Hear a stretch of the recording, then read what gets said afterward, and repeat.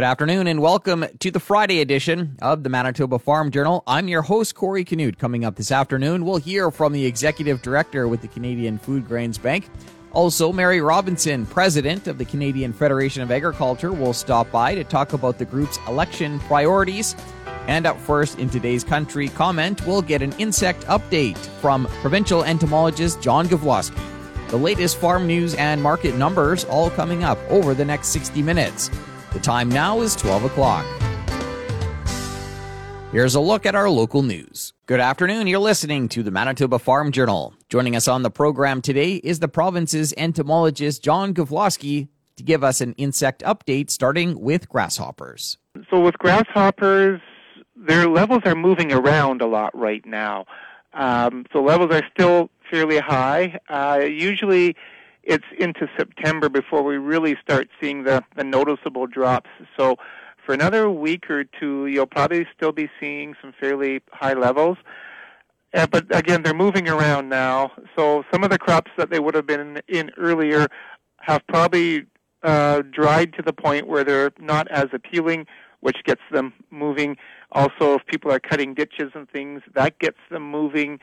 So you just have to keep an eye. I've talked to people who are growing canola, also corn growers, who say that they're noticing a lot moving into the edges of some of the fields. And I know some people have been doing some management around some field edges as they see these populations moving in.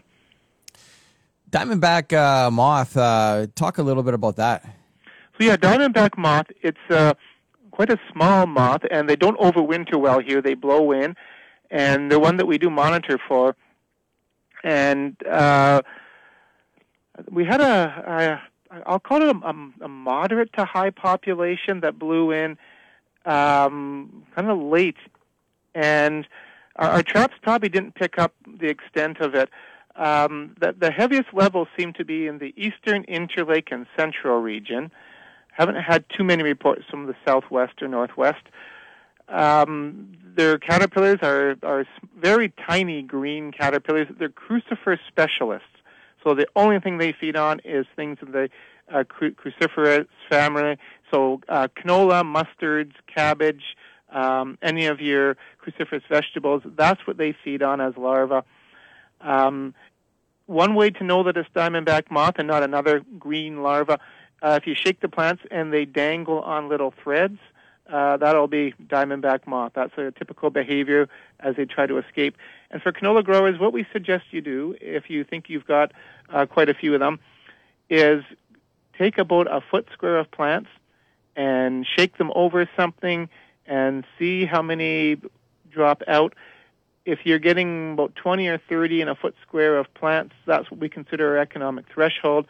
And one word of caution, some people have been out using sweep nets and notice they're getting quite a few of the caterpillars in their sweep net. We don't really have a way of correlating numbers in a sweep net to economic damage. So do shake some plants out and see if you can find them that way. Flea beetles in canola, is that starting to, I guess, become an issue again? Or? Yeah, and now canola can handle a fairly heavy flea beetle pressure late in the season. So we don't want people to panic and overreact to seeing flea beetles in their canola late in the season. There's always some there. Realistically, you need literally hundreds per plant for it to really be an economic situation. Someone tried to develop an economic threshold for late season flea beetles and really didn't give us a hard and fast number because the level is quite high, again, into the hundreds per plant. Now, we have seen exceptional circumstances where they were literally feeding right through pods at very, very heavy levels. Usually in cases like that, it's an edge effect, and we do know of people that have been treating for flea beetles. The tricky part this year is some people have diamondback moth, flea beetles, and maybe even a little bit of lygus bug. So some people are dealing with a complex of insects in their canola crops. Last one here, I wanted to touch on spider mites in soybeans. Yeah, so spider mites are tiny, and the first thing you would notice in the field is the leaves are turning color maybe a bit quicker than normal, and if you look at them carefully, they will have a webbing on them. So sometimes it's hard to tell spider mite feeding damage from just natural senescence that's happening. But if you see a lot of webbing, that's an indication that spider mites might be there. Now, they're almost microscopic. To see them on the plants, unless they're moving, it's really hard to see them. What I suggest doing is taking some sort of hard surface that you can shake a few leaves over. One good option is just a clipboard, a dark clipboard, or a clipboard with a piece of black construction paper or something works really good. And if you shake the plants over your hard surface, you'll see these little specks that start moving around. It might just look like debris until it starts moving, like dust almost. They're very tiny. They're less than half a millimeter long, so you do have to shake and look for that movement. Often there's an edge effect with spider mites, and the soybeans are susceptible when the seeds are still developing. But once you get to the point where the seeds are fully formed, they call it the R6 stage in soybeans, that's when the crop is a bit more tolerant, and you probably don't need to worry about spider mites in your soybeans. That was provincial entomologist John Gavloski. A look at what's happening in the markets this afternoon is coming up. Good afternoon, I'm Corey Canute. Keystone Agricultural Producers has outlined its priorities for the upcoming federal election. One of those priorities focuses on business risk management programs. Graham Schellenberg is CAP's Communications and Government Relations Coordinator. We know that producers face a lot of uncontrollable economic and production risks each year, and we've been hearing that business risk management programs in their current form need some adjustments. And CAP's view is that BRM programs with some adjustments can be effective as a support for the industry. Really, we're focused on ensuring, and this kind of aligns well as the next policy framework discussions continue. We really think that programs should enable producers to strategically manage those risks. Most importantly, they need to be predictable, stable, and timely. Other election priorities for CAP focus on the role of producers as environmental stewards, economic development, and public trust in agriculture. And it appears CP Rail outperformed CN during the 2020-2021 crop year. Milt Poirier with QGI Consulting compiles the statistics for the Ag Transport Coalition. In the latest Grain by Train podcast, he noted that CP led the way in every quarter when it came to rail car order fulfillments. They were better than CN week in and week out, basically for 52 weeks. And in a lot of those weeks, it wasn't even close. CN, on the other hand, was a different story, to say the least. The year started poorly for CN, and it kind of stayed there.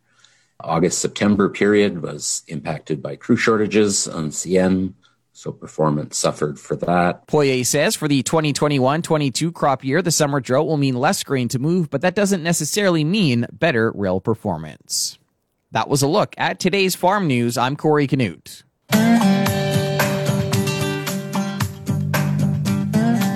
Good afternoon and welcome to the Prairie Ag Wire for Friday, August 20th. I'm Corey Canute. Coming up today, we'll chat with Canadian Federation of Agriculture President Mary Robinson about next month's federal election.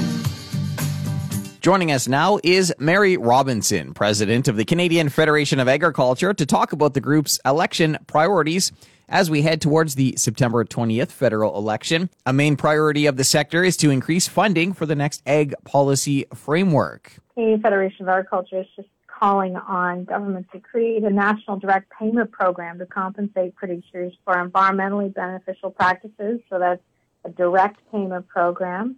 We're hoping they will develop a strategy to address geopolitical barriers to trade and also competitors' trade supports, because we know that that's an issue for us, particularly when you look south. And we've heard about how the federal government and the states had a plug-and-play program really to help ranchers deal with their hay shortage, and it did put some pressure on hay inventory in the prairies that instead got shipped to Texas. So looking for some more help there. And I guess the third point would be enhancing risk management responsiveness to supply chain.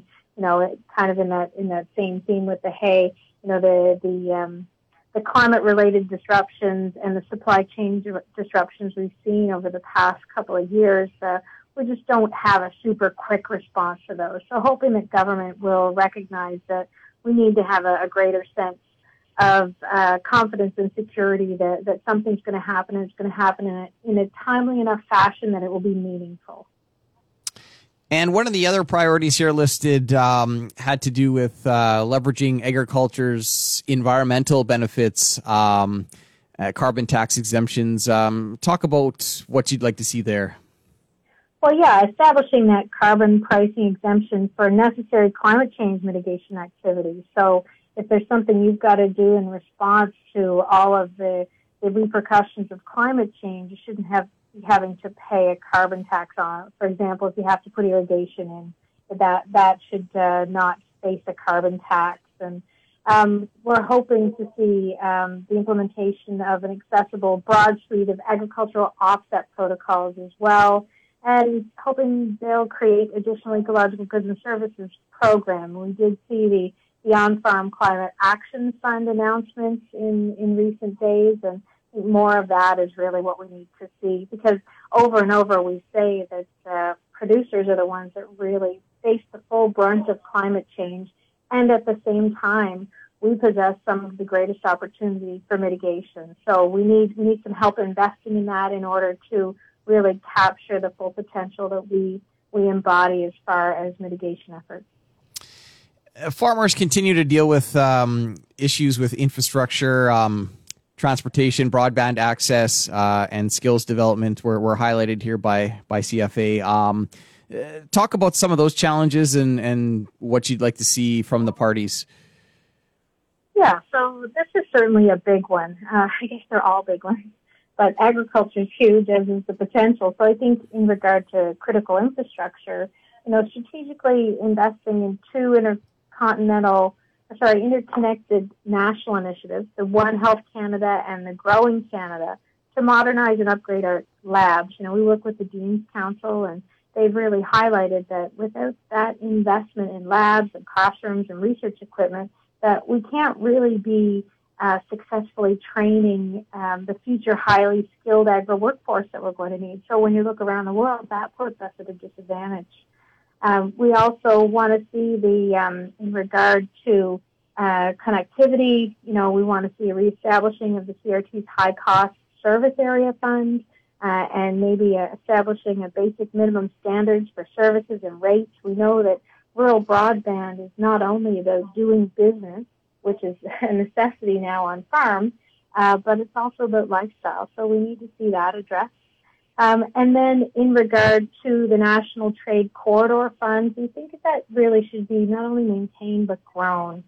And we are looking as well at the maximum revenue entitlements and thinking that should, for the railways, that costing review needs to happen in order to recalibrate that maximum revenue entitlement. I know there's a number of priorities here, but anything else that you wanted to highlight? Well, I think just in general, in regard to the more funding and support, we need more timely and defined risk management support for natural disasters like fish drought. And we need more simple and direct payments to producers for ecological goods and services. And I guess the last thing would be that comprehensive and strategic approach to geopolitical trade issues and growing domestic supports on the part of the U.S. These are big, big issues here.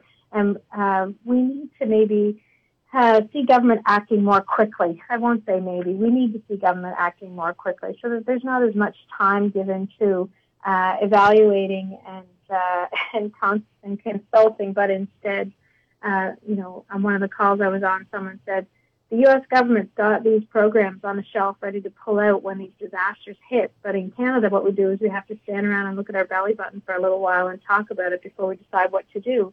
So in that time frame, there's so much important opportunity lost. And that, again, going back to that confidence for producers. If producers know they have the support of government when these things happen that are well beyond the control of producers, then these producers will make investments and they will strengthen agriculture, and we will then be in a better position to capture all of the good, for example, that Dominic Barton highlighted in his report back in 2017. So we need government acting more as our agents and helping us really realize our potential.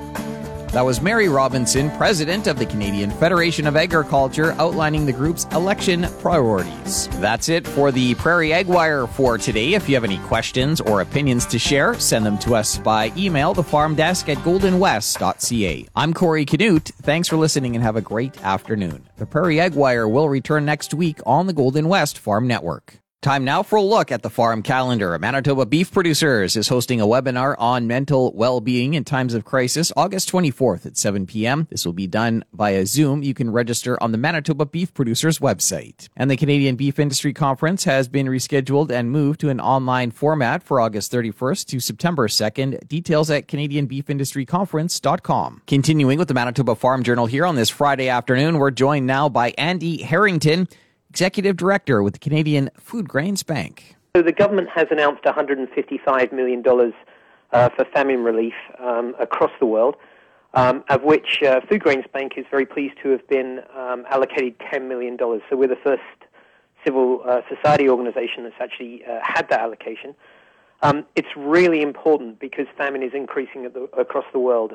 We've been seeing progress for many years in terms of the reduction of hunger, but we've actually seen that reversed and become far, far worse in the last year. So we have 41 million people, which is an increase, that are at risk of famine. They're in famine-like conditions at the moment. We're seeing the increase of hunger across the world being quite dramatic. We have approximately, it could be as many as 161 million more people that are undernourished this year than they were last year, largely due to the effects of the economic consequences of COVID, what we're seeing in climate change, what we're seeing in displaced people with conflict. So it's very welcome and will be well used by Food Grains Bank and our members. Yeah, I guess what would be some of those regions where you have your focus right now? Yeah, so regions that we're focusing on at the moment would be regions that are at worse risk of famine. So you'd be looking at locations such as Tigray in Ethiopia, South Sudan. You'd be looking at some of the things that are happening in some parts of Nigeria, some parts of the Congo, Madagascar. So they're areas that we would consider to be the most at risk in terms of the worst aspects of hunger. Now, this $10 million, is that in addition to, I guess, your regular funding, or? It is. It's new funding for us. So we started a program last year. It was called the Humanitarian Early Relief and Development Program. It was a $10 million program, and it's really designed to meet immediate humanitarian needs and to then have a longer-term sustainable development side to it. So this will be added to that with a particular focus on famine relief and reduction. So we're looking at really working around nutrition. We're looking at combating malnutrition within that, but we're really going to be focusing this on those who are in the most need in the world. I was out at a Grow Project harvest this week. I know those are starting up now. I guess it's been a tough year here for farmers, but how are the projects, I guess, looking? Well, first of all, thanks for going, Curry. We appreciate that. We love our supporters to be able to go and see what's happening in the grain projects. The grain projects are such a crucial part of Food Grains Bank. We're hearing very mixed reports in terms of the harvests that are happening. As you know, right across the country, we've experienced the most unusual weather conditions this year. So some areas are really struggling on that, and we're seeing some crop yields that could be as low as half of what we'd normally see. Other areas have done well. We're seeing some good harvest there. So very mixed results, but we're very concerned for our farming community, our farming supporters out there, and farmers right across the country are really having to struggle with some very, very difficult conditions this year. Will some of the higher commodity prices maybe make up for some of that, or? Yeah. That's a very good point, and we have been thinking that through. So because of higher commodity prices, obviously, if you have a lower yield, we're going to have higher prices. It's the normal supply and demand situation. So I think that might make up for that to a degree. We won't know for a couple of months in terms of how it will compare to how things were last year for food grains. We saw a very good year last year because harvest was so good. But as you say, commodity prices are higher, and in the end, all that money will go to feed people around the world. So the more we can raise, the better it can be. And the other aspect of that is some of our supporters are being incredibly creative in this time of COVID. They've done an awful lot of online fundraisers, auctions, all sorts of things, and just the ability of them to stand with us and their passion for the poor and for those who are going hungry is very inspirational. Anything else to add on your part? No, except to say thank you. Thanks to you, Corey, for actually standing with us, but thanks to our supporters out there who do such an amazing job, because the world is getting hungrier. That's the reality of the situation.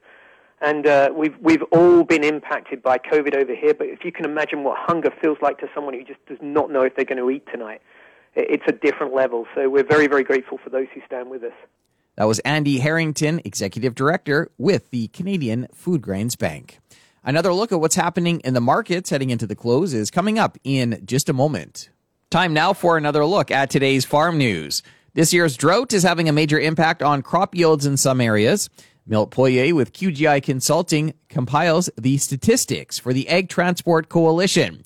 He says this year's drought will mean less grain to move, but that doesn't necessarily mean better rail performance. The railways will adjust to demand. So if demand is low, the railways will figure out how low they think it is, and they'll start parking cars, they'll start releasing train crews, and they'll start parking locomotives. So they will look to bring their cost base down as a railway for servicing grain, consistent with what they see the market demand for movement being. Poirier notes that for the 2020-21 crop year, CP continuously outperformed CN on a weekly basis. And Keystone Agricultural Producers has outlined 4 main priorities for the upcoming federal election. One of those focuses on economic development. Graham Schellenberg is CAP's Communications and Government Relations Coordinator. It's kind of a multi-pronged approach when it comes to economic development. It's really crucial, as we know, both to rural residents and farm families. Really what we're looking for is governments to consider and address the unique needs of rural families and rural Manitobans. And that includes infrastructure, rural connectivity, including broadband and cellular networks, short-line railway funding, and childcare accessibility. And we really think that these are going to be some crucial items for continued economic development that a future government is going to need to look at.